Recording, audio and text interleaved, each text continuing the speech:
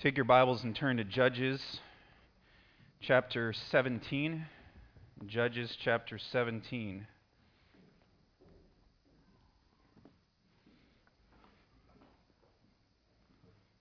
Thank you for your excellent singing. I appreciate that. Judges chapter 17 is where we'll be this morning. Let me ask you a simple question. Do you know which direction is north? If you think you know which direction is north, point that way. Okay, a bunch of followers. Some of you had no idea. You just pointed because everyone else did. Some of you are still trying to figure it out. Some of you pointed the other way, and I appreciate your honesty. How can you tell which direction is north? Well, there's a number of different ways. If you are not sure where north is, can you decide to choose which direction is north by yourself? Or better yet, can we all get together and decide, okay, I come in and I say, hey guys, let's do this. Today we're going to call this direction north. Are we able to do that? No. We can't change it. We can't adjust it. What ultimately has the final say on which direction is north? Well, really, it's the compass. It's a reality we're all put in. It's a reality that we all are in the same part of. There is one north. Now, don't get me, there's this north, and there's the true north, and there's the magnetic north. But the reality is there's one north. Many things in life are a given. There are truths revealed to us in life. There are truths revealed to us through creation. There are truths revealed to us through the Creator. They are realities. They are truth. They are what they are not because we make them out to be, but because they are reality from God. They're reality because God designed them to be that way, because God gave them to us. Let me give you some more examples. No man created gravity. Man discovered what already existed. And we can't really change that reality. We don't create science or the principles of science. We discover science. We study it, we analyze it, we test it, we understand it, but we cannot change science. In the same way, God exists. And God exists, and He's involved in our lives. He's not a creation of our mind. He's not a creation of our hands. The truth about God has been revealed to us. It's been revealed to us primarily through the Word, but also through creation, and we see that there must be a God that exists. But ultimately, God was revealed to us through the incarnation of Jesus Christ. When God came, He's the clearest revelation of who God is. And we're called to discover Him, to know Him, to find Him, to pursue Him. And when we do, we find our meaning and purpose. So with that said, life cannot be complete without God. We cannot live life without a reference point to God. We cannot live life unless He is our compass. He is our reference point. We cannot decide our own direction in life.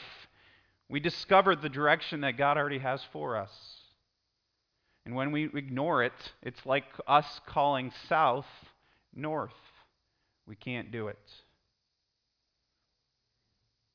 Many times that is exactly what we do.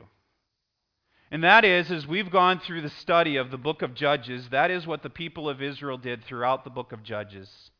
They lost their direction, and in many cases they redefined their direction because they stopped following the compass. They stopped following their reference point in life. The author of Judges paints a picture for us over and over again about a group of people, a nation, who did what was right in their own eyes. In fact, we see that phrase over and over again.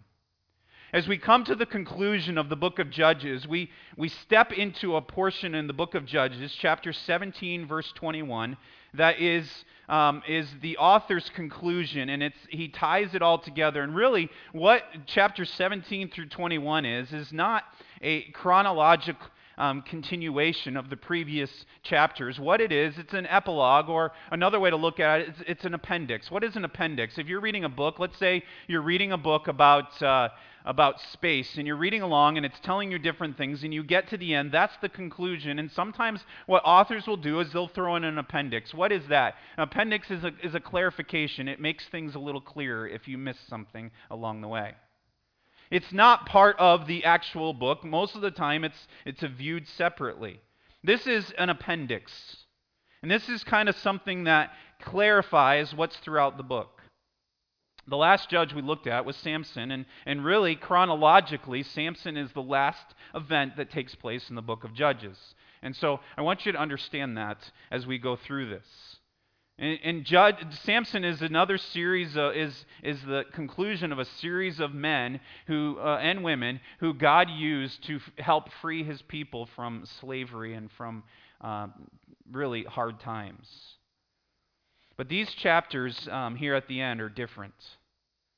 The rest of the book kind of gives us a bird's eye view of what's taking place. It's kind of, we're looking up and we're seeing, and really the only reference point that we have that they're doing wrong is that God tells us in numerous places that they did that which was right in their own eyes. But what does that mean? We don't really usually see. We don't see where it says at the time of Gideon what their sins were. It just says that they're doing that which was right in their own eyes. These last 5 chapters are the writer here now kind of diving us down. We're no longer at that bird's eye view, but he takes us down to ground level and he shows us what their sin is that they were doing. And what their, I should say sins, because there's a series of them. And so these last 5 chapters are different because it shows us that this evil part of Israel's history and what it looked like. Previously in Judges, God showed us how he rescued them, but these 5 chapters shows us what he rescued them from. So I want you to understand that. They're a little bit different. And I believe that's one of the reasons why, if you read through these 5 chapters, there's actually very little mention of true religion and very little mention of God. Because we're seeing the Israelites at their core. We're seeing them at their worst. We're seeing them without God. We're seeing the people as they have lost their direction and as they have lost the way that God wanted them to go. And so because of that, these 5 chapters are very bleak. They're very depressing. They're very sad. I think that's the reason why you've probably not heard many messages on these 5 chapters. Because it's not one we really want to touch on. We see really life without God. The conclusion, these 5 chapters really can be separated into 2 parts, Judges 17 and 18, and then Judges 19 through 21. And it seems that the author, as he's writing, he wants us to get these 2 big pictures. And so we look at them. In chapters 17 and 18, what we see is that Israel had lost their sense of who God was. They had lost that sense. They had lost their bearings, so to speak. They had been going through life, but it's as if they were lost in the woods and they could not figure out which way was north anymore because they had gotten so turned around. In the next part, in 19 through 21, it seems that Israel had lost their meaning and purpose in life. They don't know what's worth living for. They've kind of thrown their hands up and said, why are we even here? What are we even doing? Now, I want to wrap up the study of Judges today. So what that means is I'm not going to go through all 5 chapters. I really do challenge you to take some time and read these chapters on your own. As I said, there isn't a lot of mention of God, but we begin to see unfolded why God had to rescue them so many times. But what I want to do is I just want to focus in on one chapter today. I want to focus in on this, and I want to wrap this up. And next week, I am very excited. Next week, we're going to start a new study as we do our worship in the park. We're going to do a series on Behold Our God, and we're going to talk about the greatness of God. And it's just, I'm excited about it. We can look at that. But as we wrap this up, I want to focus in on these sins and what these people are doing. So if you will, look at Judges chapter 17. And I'm going to read verses 1 through 13. There was a man of the hill country of Ephraim whose name was Micah. And he said to his mother, The 1,100 pieces of silver that were taken from you, about which you uttered a curse, and also spoke it in my ears, behold, the silver is with me. I took it. And his mother said, Blessed be my son by the Lord. And he restored the 1,100 pieces of silver to his mother. And his mother said, I will dedicate the silver to the Lord from my hand for my son, to make a carved image and a metal image. Now therefore I will restore it to you. So when he restored the money to his mother took 200 pieces of silver and gave it to the blacksmith, who made it into a carved image and a metal image. And it was in the house of Micah. And the man Micah had a shrine, and he made an ephod and a household gods, and ordained one of his sons, who became his priest. In those days there was no king in Israel. Everyone did what was right in his own eyes. Now there was a young man of Bethlehem in Judah, of the family of Judah, who was a Levite. And he sojourned there. And the man departed from the town of Bethlehem in Judah to sojourn where he could find a place. And as he journeyed, he came to the hill country of Ephraim, to the house of Micah. And Micah said to him, Where do you come from? And he said to him, I am a Levite of Benjamin in Judah. I am going to sojourn where I may find a place. And Micah said to him, Stay with me, and be to me a father and a priest, and I will give you 10 pieces of silver a year, and a suit of clothes, and your living. And the Levite went in. And the Levite was content to dwell with the man, and the young man became to him like one of his sons. And Micah ordained the Levite, and the young man became his priest, and was in the house of Micah. Then Micah said, Now I know that the Lord will prosper me, because I have a Levite as priest. Let's pray. God, I pray that you'll help us as we look into this text, and then beyond that, as we look into how we can live a life that is dependent on you. Lord, help us as Christians not to lose our way, to be serious about our walk with you. We ask that you will work and guide today in everything that I say. We ask this in Christ's name. Amen.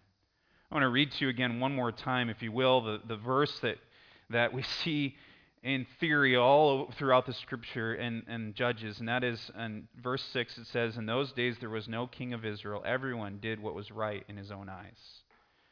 In this point, Israel had gone to the point where they were so far from God. In this passage, we see them making their own gods, installing their own priests. They're living in apostasy and idolatry all rolled into one. And they didn't even know it. The amazing part is I feel that many of these Israelites didn't even realize they were lost. They presumed that God was with them and that life was going on as usual and everything was okay. And the truth is that oftentimes that we don't even realize we're lost. And I don't mean lost in the unsaved way. I mean lost in the sense that we're so far from God's plan that we're not even aware of it. And that's what happened here. Let's take a few moments and look at this situation. Here we're introduced to a man by the name of Micah.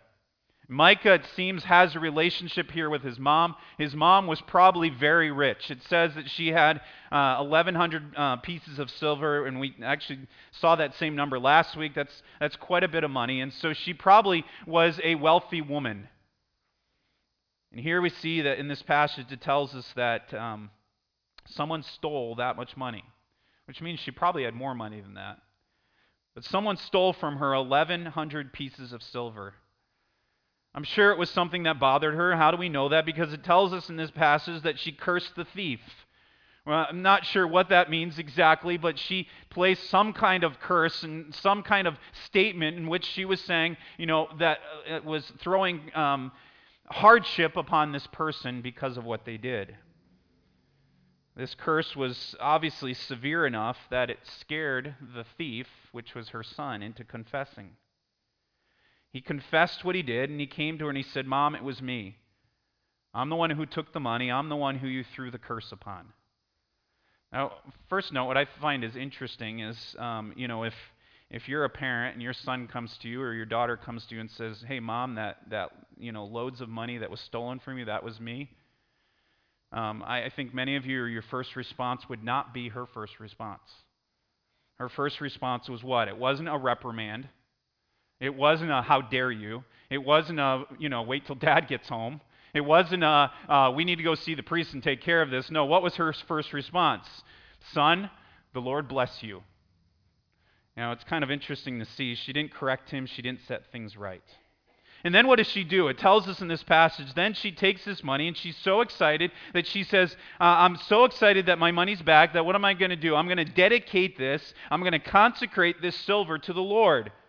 So how does she do that? How does she dedicate it to the Lord? Well, look at the passage there and see what it says. She says, I dedicate the silver to the Lord from my hand for my son. And then what does she say? To make a carved image. Isn't that amazing? That what does she do? She does that which is so displeasing to God. As an Israelite, she would have been taught and she would have known, even in a time when they were not living for God, they still would have known the Ten Commandments. They still would have known from their youth that the understanding that the Bible says that thou shalt not make any graven image. And yet, her desire to consecrate or to dedicate this silver to God is by making an image. And I think that defines a lot of what was happening here. In one breath, she consecrates to God and makes an idol at the same time. She pays lip service to God and sins against the God at the same time. This is very outrageous, but it's very true. I think that many times we fall prey to the same thing. And yet here's the amazing part about that. She was completely oblivious that she was doing anything wrong. She was completely oblivious that there was a problem. And it goes a step further. Look in verse 5. And the man Micah, so she has these images made and she gives them to Micah. And what does Micah do? It says the man Micah had a shrine and an ephod and household gods. So her son then takes these things and he places them in a shrine to worship God? No, to worship these items. Again, so far from God. And then he goes a step further. Notice what he does at the end of verse 5. It says, and ordained one of his sons who became priests. He installed one of his sons as a priest. He ordained them, and this is clearly against God's command because the Bible tells the Israelites specifically, first of all, he was not to have anything to do with ordaining a priest, but secondly, priests were to only be from the tribe of Levi. They were to be Levites. And yet again, he did his own thing. And this isn't the end of the messy situation that we see them in. Notice what happens next. In verse 7 it says, a young man of Bethlehem came and he traveled to them. Now if we look in chapter 18, in verse 30, it tells us who this young man is. His name is Jonathan. And so this young man, Jonathan, travels there, and it says there he's from Bethlehem, and he left Bethlehem in search of another place. There's some odd things about this that you have to understand. First of all, he's a Levite. You say, well, what's the significance of that? Well, the Levites, by God, were different than the other tribes. As they came into the promised land, God gave each tribe and said to each tribe, I want to give you a portion of land, and this portion is your land to dwell. But the Levites did not get a section of land. If you look at a map in your Bible, you'll see that the Levites are not listed among those who got a section of land. So where were they to live? The Bible told the Levites that they were to live in certain cities, and those were the cities that were supposed to be the hubs of worship, and they were to be the place where they were used by God in those cities. And there were 48 cities listed in the law of where they were to live, and Bethlehem was not one of them. So this young man is doing his own thing, and then it says he leaves Bethlehem. Well, why does he leave Bethlehem? What was his reason for doing that? He left Bethlehem in search of a place to live. In other words, in search of a place that he could do his Levite thing and survive. A better way to put that here is that he had now become a priest for hire. He was simply traveling around looking for a place that he could make a living. None of this was pleasing to God. None of this was the way God wanted them. They had gotten to the point where they were no longer worshiping God the way that they were supposed to. Now, this might not mean a lot to you because you didn't live in the time of the law, but this for them was a big problem. Yet they thought they were okay. How do we know that? We continue on and we see, if you were to read chapter 18, actually look there, chapter 18, look at verse 18. And we're not going to read chapter 18, but in chapter 18, these Danites come in and they start creating a problem with Micah. Notice, if you will, in chapter 18 and verse 18, and when they went into Micah's house and took the carved image and the ephod and the household gods and the metal image, the priest, who's this priest, the one that we just talked about, Jonathan said to them, "What are you doing?" And they said to him, "Keep quiet. Put your hand on your mouth and come with us and be to us a father and a priest. Is it better for you to be a priest to the house of one man or be a priest to the tribe and a clan of Israel?" And the priest's heart was glad, and he took the ephod and the household gods and the carved image and went along with the people. Now you see here that it just continues. In this passage, we see that they come and they take everything from, and the priest confronts them. "Why are you taking it? This is his stuff." And they said, "Well, because, you should come with us. Keep your mouth closed and come with us." And he said, "Sure, I'll do that." So we understand this priest didn't have a lot of integrity. So back to our story. He comes in and he comes to Micah's house, and Micah says, "What are you doing?" And he says to him, "Well, I came from Bethlehem, and I'm trying to find a place to live." In other words, I'm trying to find a job.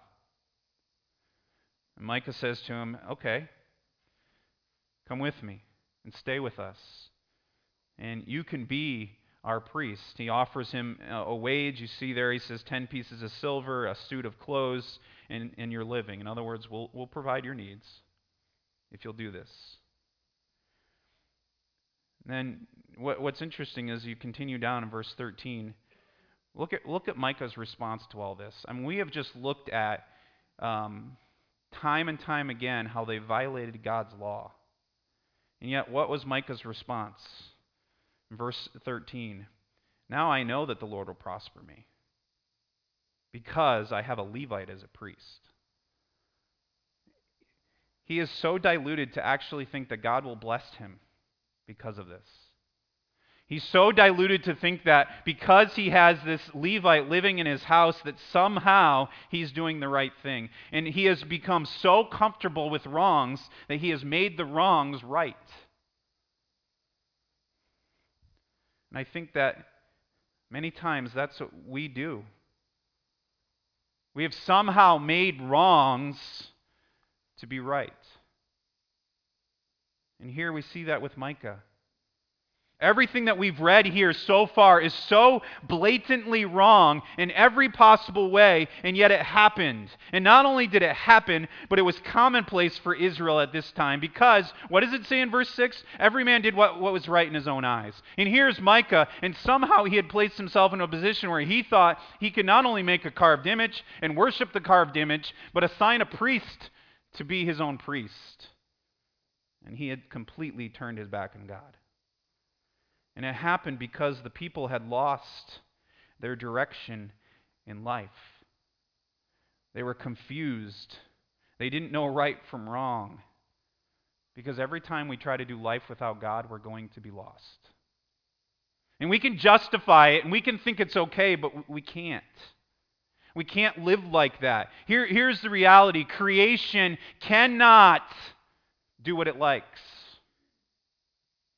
We cannot, creation, you look out in the world around us, and the Bible tells us that we learn a lot from God by looking at creation, and we look at creation itself, and you walk into your backyard, and you walk up to a tree, and your tree does what it does because it follows the laws of creation. It doesn't one day say, I'm not really liking this, and so it pulls up its roots and walk away. You can see that in fantasies and stories, but that doesn't happen. Why? Because it follows the laws of creation. But man was created by God to follow the spiritual laws that God has set for him. And that's the problem in the world so often today, is there's no absolute truth.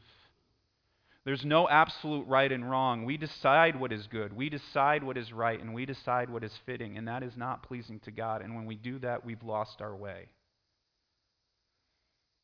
Today you can even decide who God is. The shape that you want God to be, and then worship that God. That's so common today. How many times have you interacted with someone, and I know I have, you interact with someone and they begin to say, well, this is what I think, and I stop, and they claim to be Christians, and I stop and say, where in the world did you get that?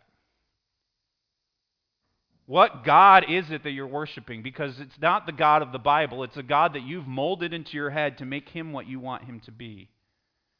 But I want you to notice a passage in Acts, and I hope that you can read that. It's kind of small. If you can't, turn to Acts chapter 17 and verse 24. But if you will notice what it says in that passage, this passage is an incredible passage to look at who God is. It says this: the God who made the world and everything in it does not live in temples made by man, nor is he served by human hands as though he needed anything. We sometimes think, God, you need me.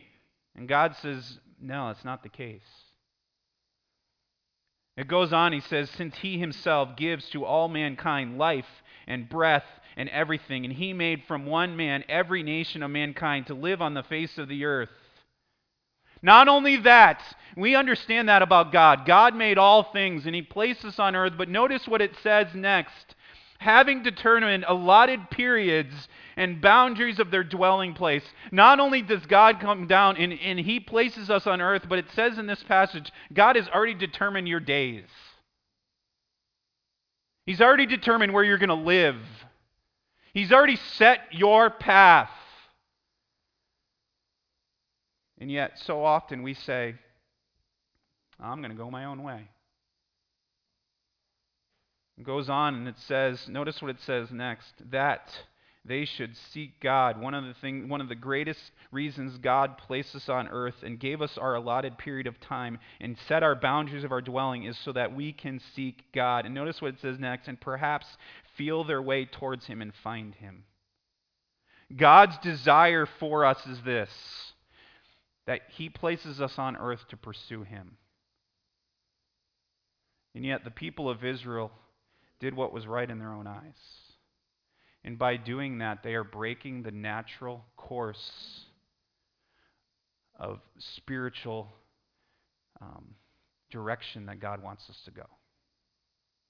I asked you a question earlier, and I said, where is north? And most of you got it pretty close. I don't have a compass, but you can get an app on your phone that has a compass. And so I came in here last night to see exactly which way north is, and it's actually a little bit more this way towards the corner. But that direction is north. Now, it's not something I determined. It's something that is. There is only one north, just like there is only one true God. And he not only points us to the direction he wants us to go, but he himself is that direction. And he says in this passage in Acts, he says, my desire is this, I place you on the earth and give you your allotted times so that you will do everything in your power to pursue me and come towards me. Yet the people of Israel did their own thing. They constantly ignored the direction God wanted them to go. They constantly turned back from that. Jesus came, and when Jesus came to the earth, he took it a step further, and he said, I am the way, the truth, and the life. No man goes the direction of the Father but by me. There is no other way. And yet the people of Israel constantly were losing the reference point of going to God.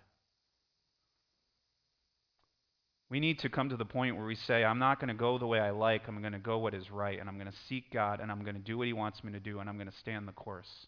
Now, in the next few minutes, I want to close with actually turning to a different passage. So if you will, take your Bibles and turn to Proverbs chapter 3. In our outline, if you're keeping notes, you're saying you haven't said anything on the outline yet. I know. The outline comes from this passage. How do we stay on the right course? How do we go the direction God wants us to go? How do we stay on the right path? I believe if Israel would have followed this passage,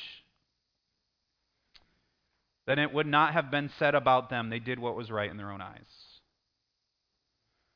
And that passage is Proverbs chapter 3, verses 5 and 6, where it says, trust in the Lord with all your heart and do not lean on your own understanding. In all your ways acknowledge him, and he will make straight your paths. How do you go in the right direction? How do you live in such a way where you're not living right in your own eyes, but living right in the eyes of God? What does that look like? Well, I believe this passage tells us, so I want to take a few moments and look at that. First of all, living right in the eyes of God means trusting God completely. The Bible tells us that in order to make our paths of life straight, that we first must trust in God with all our heart. What does it mean to trust? Well, first of all, let me give you a definition of trust. Trust is this: assured reliance on the character, ability, strength, or truth of someone or something in which our confidence is placed. And there's trust in a number of different ways. It might be that you trusted the seat you sat in. It might be that you trusted in your shower this morning that it was going to be warm or hot or cold, whatever you choose. Trust is in a number of different ways. When I worked at camp, we used to do something that's very common in camp ministry. It's called a trust fall. And a trust fall was simply this. Here's a picture you can see of some kids doing a trust fall. A trust fall is where you would come to the edge of something. Usually it was a platform. Where I worked at a camp, we had a rock that was the perfect size. And usually it's about 4 or 5 feet tall. And the idea was you would turn your back to the rest of your group. You would stiffen up your body and you would fall back with the expectation that they would do what? Catch you. And I remember we would do this at camp every week, and there was kids that would come to the edge, and they would be terrified. And they would sit there, and they would be shaking, and they would say, I can't do this, I can't do this. And as a counselor, our job was try to get them to understand what trust meant. And so we would say, okay, you have to stiffen up your body. If you don't stiffen up your body, what happens is when you start falling, if you're not stiff, you'll bend your knees, you'll bend your arms, and you become like a ball, and it's really hard to catch a ball like that. But if you stay stiff, it's easier to catch. And so inevitably there would be kids who would fall, and I always placed myself in a place where if they fell, I was the one actually catching them. But we would do that. I remember one particular time where we were on a leadership trip, and we were going somewhere, and we came upon a rock that was about 15 feet tall, and someone said, why don't we do a trust fall off that? There was a couple that did. I was not one of them. But trust means, the idea is it's a reliance on, in this particular case, it's a reliance on the muscles of those people who are there that you have confidence in that says, I'm going to fall. Well, trust in God, it goes beyond just that I'm trusting God's muscles. But I'm trusting in God in every aspect of life. And I'm trusting in every aspect of God. Psalms 37 says this, commit your way to the Lord, trust in Him, and He will act. Trust means that I believe in the promises of God. I trust that God will never leave me nor forsake me. I trust that God will do His best for me. I trust that God always knows what's best for me in my life, in every situation, and so I'm going to follow it. But he goes on in Proverbs chapter 3, he says not only trust, it doesn't say trust alone, it says trust with all your heart. And what is the idea there? All of your heart. Your heart in the Bible is always a representation of your entire being. And it means that we trust God with everything and for everything and through everything. It means that we trust God with our lives. We trust God with our finances. We trust God with our health. We trust God with our loved ones. Basically, there is nothing that we hold back from God. But too many Christians live half-hearted faith. We trust God for our salvation because that's what we have to do. And maybe we trust God for a few other things, but there are certain areas in our life that pop in our life that we think are too big. And we worry that if we trust in God, they're not going to turn out well. When what we need to do is trust in God because God is big enough. I mean, contemplate that for a moment. The same God that did the impossible of offering His perfect Son as your only solution for sin, that same God can be trusted to do any other big thing in your life. So trust Him completely. Trusting God with your whole heart means that you will do an overhaul of the way that you think when it comes to every area of your life. Because oftentimes we will trust friends, won't we? We'll trust family. You'll trust your doctor. You'll trust your accountant. You'll trust so many different people. But the reality is your friends will fail you and violate your trust. Your family will violate your trust. Your pastor will violate your trust. Unfortunately, even your spouse at times will violate your trust, but the promise of God is that even in difficult situations, even when it doesn't make sense, and even when it hurts, God is trustworthy. And when you're going through whatever you are going through, guess what? The only one that's 100% trustworthy is God. For Israel, they lost sight of that. And they changed their direction and went a different way. And I want to ask you, are you trusting in God for everything? This past week, many of you experienced the eclipse. And some of you maybe made a bigger deal out of it than others. Yesterday, I had an opportunity to go to lunch with one of our missionaries, Tim Fink. He was in town yesterday, and he told me that the day of the eclipse, he was down in South Carolina, which was where it was 100%. And he said it was, he said it was unbelievable to see. What was interesting is he told me that he had to leave as soon as it was done, and so they checked and they said it was where he was at was supposed to happen at 2:38, and it was supposed to be done by 2:40. And he said by 2:41 he was in his car leaving. And when he was telling me that, what was interesting was I thought, you think about this for a moment. The patterns of the earth, the pattern of the moon, the location of the sun. How is it possible that they could pinpoint the exact moment when that was going to take place? And it revealed something to me as I was thinking about it, that the preciseness of the laws of nature are so consistent that they can be trusted. That scientists are smart enough to figure out the exact moment when that would take place. Because nature is so consistent. And the God who made nature, made this consistent nature that we can pinpoint that exact moment, is the same God that says trust. Trust in me. If I can make nature in such a way that you can figure out the exact moment something is that the sun and the moon will cross paths, how is it that you can't trust me enough to get you through your trial? Trust. The second thing we want to look at here is living right in the eyes of God means relying on wisdom from God. Notice, if you will, in that passage in verse 5, it says there, trust in the Lord with all your heart, and then it says, and do not lean on your own understanding. Those two go hand in hand. He says, trust in God, and in order to do that, you can't trust in yourself. But we find in this statement a very sad truth, and that is that oftentimes we put our trust in God, but we put our trust mostly in ourselves. And we base that on our limited understanding of situations and people and motives and intentions. And we put our trust in, we lean on our own understanding. What does that word lean mean? That word lean gives us the idea of putting your full weight on something. We put our full weight on our understanding. What is understanding? Understanding is our mental grasp of things. And God is calling us to put aside what we know in our own mental grasp and trust in Him. And not lean on our own understanding. I think, though, the older that we get sometimes, that's what we do. Well, I've had this experience before, and so I think I can get through it. I've gone through this type of trial before, so I'm going to trust in what I've done before to get me through this. And we lean on our own understanding. I think of a way to illustrate that as this.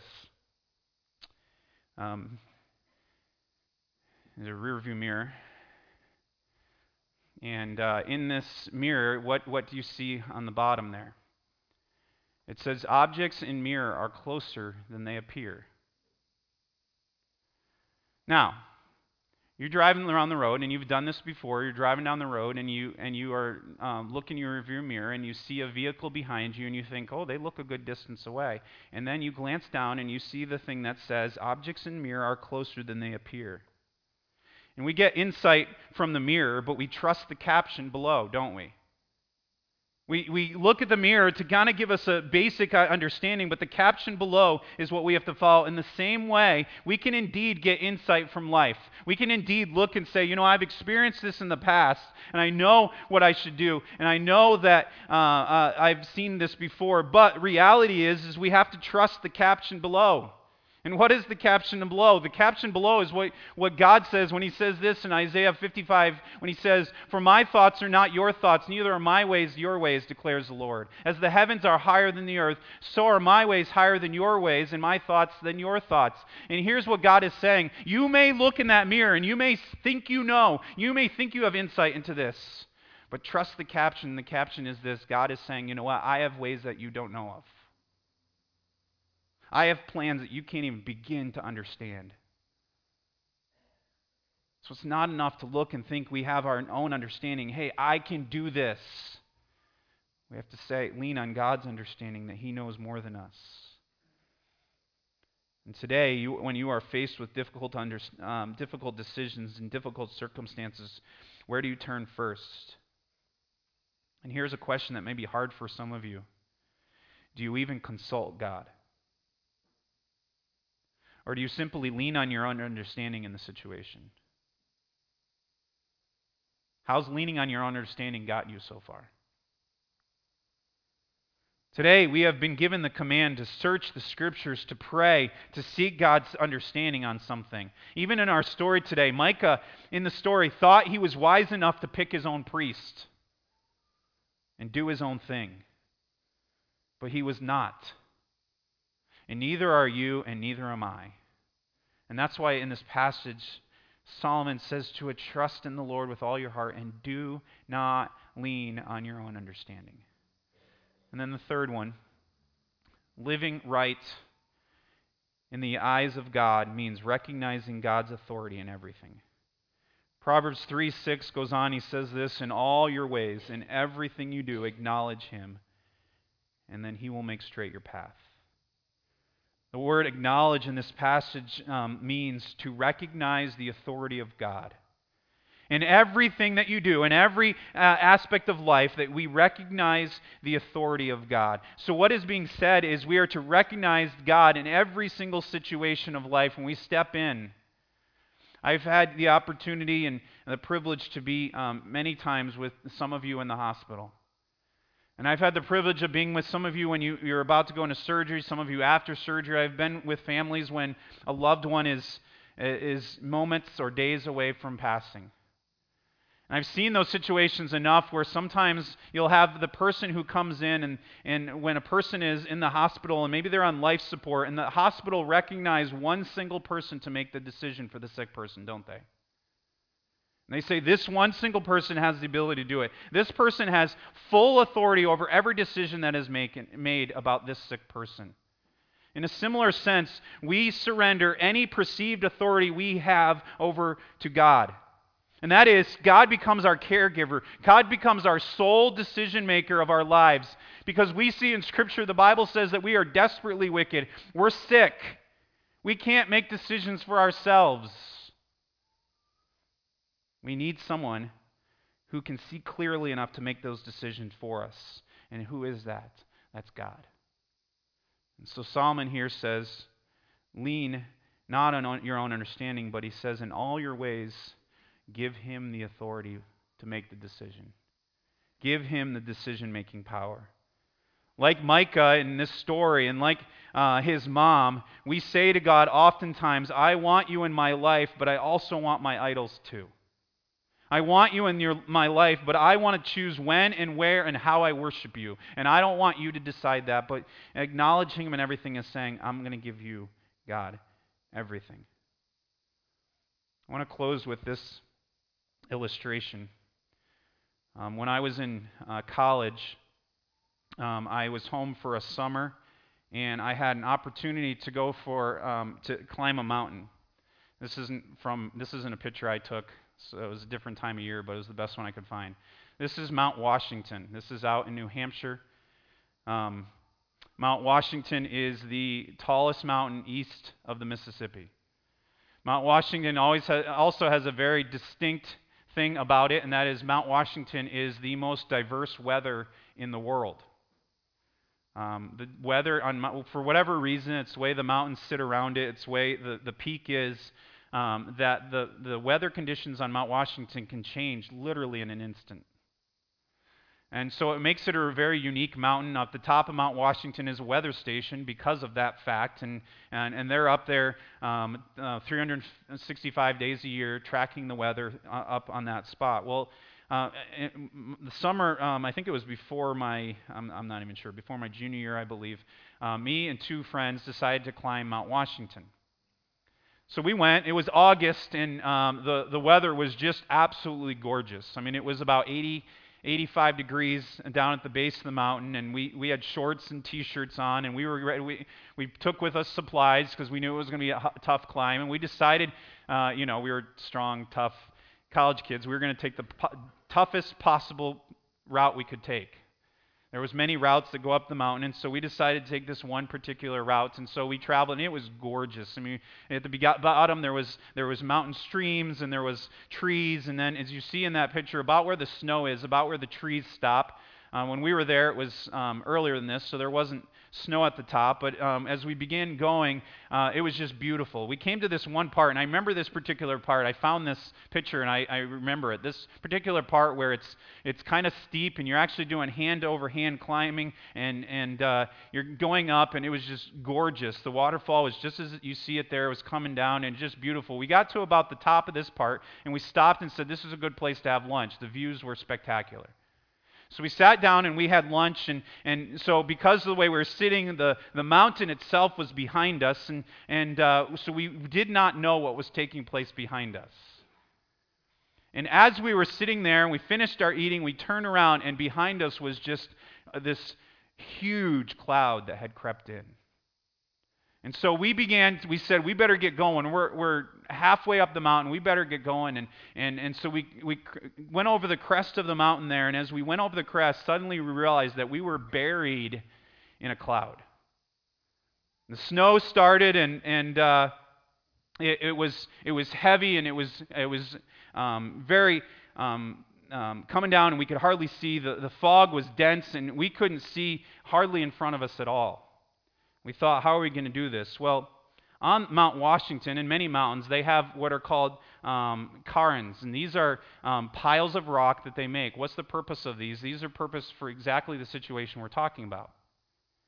These are all along the way so that when you get to them, you know that if you can get to the next one and you can get to the next one, you'll get to the top. And so it was so dense that day that the three of us would stand at one of these piles of rock, and one would start walking until he could see the next pile of rocks, and then he would tell us, talk to us, and we would do our best to follow his voice until we got to him. And then we made our way slow going up that mountain. And it reminds me of this statement, is that many times in life, what we want is this. We want God to just lay out life for us and to show us, hey, this is exactly where you're going to go. But God doesn't always do that.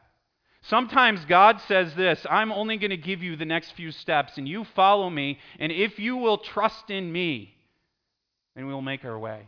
Because if along the way we said, you know what, I see the next pile of rocks, but I don't really trust it. I don't really think that's the way I want to go, and so I'm going to go this way. We would have ended up way off track and really in a lot of trouble. But because we were willing to do that, we made our way up to the top. In your life, God has placed you in life and has given you the opportunity to serve Him. And the question is this: do you want to make the paths of your life straight, or are you going your own way? Are you letting God lead you, or are you doing what is right in your own eyes, in your own decisions? I challenge you to think about that. Are you like the people of Israel? Or are you living the words of Solomon, where you're trusting, you're leaning, and you're acknowledging God? Let's pray. God, we do thank you for your word, and we thank you for the illustration that we have of in the book of Judges of this family who just did their own thing. And Lord, we know from that passage that this was a pattern of all the nation of Israel. And Lord, because of that, they continued to find themselves in bad situations and they continue to find themselves hurting. And Lord, I pray that you will help us not to make the same mistakes, but instead, Lord, help us to learn to trust in you, to lean not on our own understanding, but to lean on you in everything we do, and to acknowledge you as the sole authority in our life. And Lord, I pray you'll help us then to follow you. We ask that you work and guide, and we ask this in Christ's name. Amen.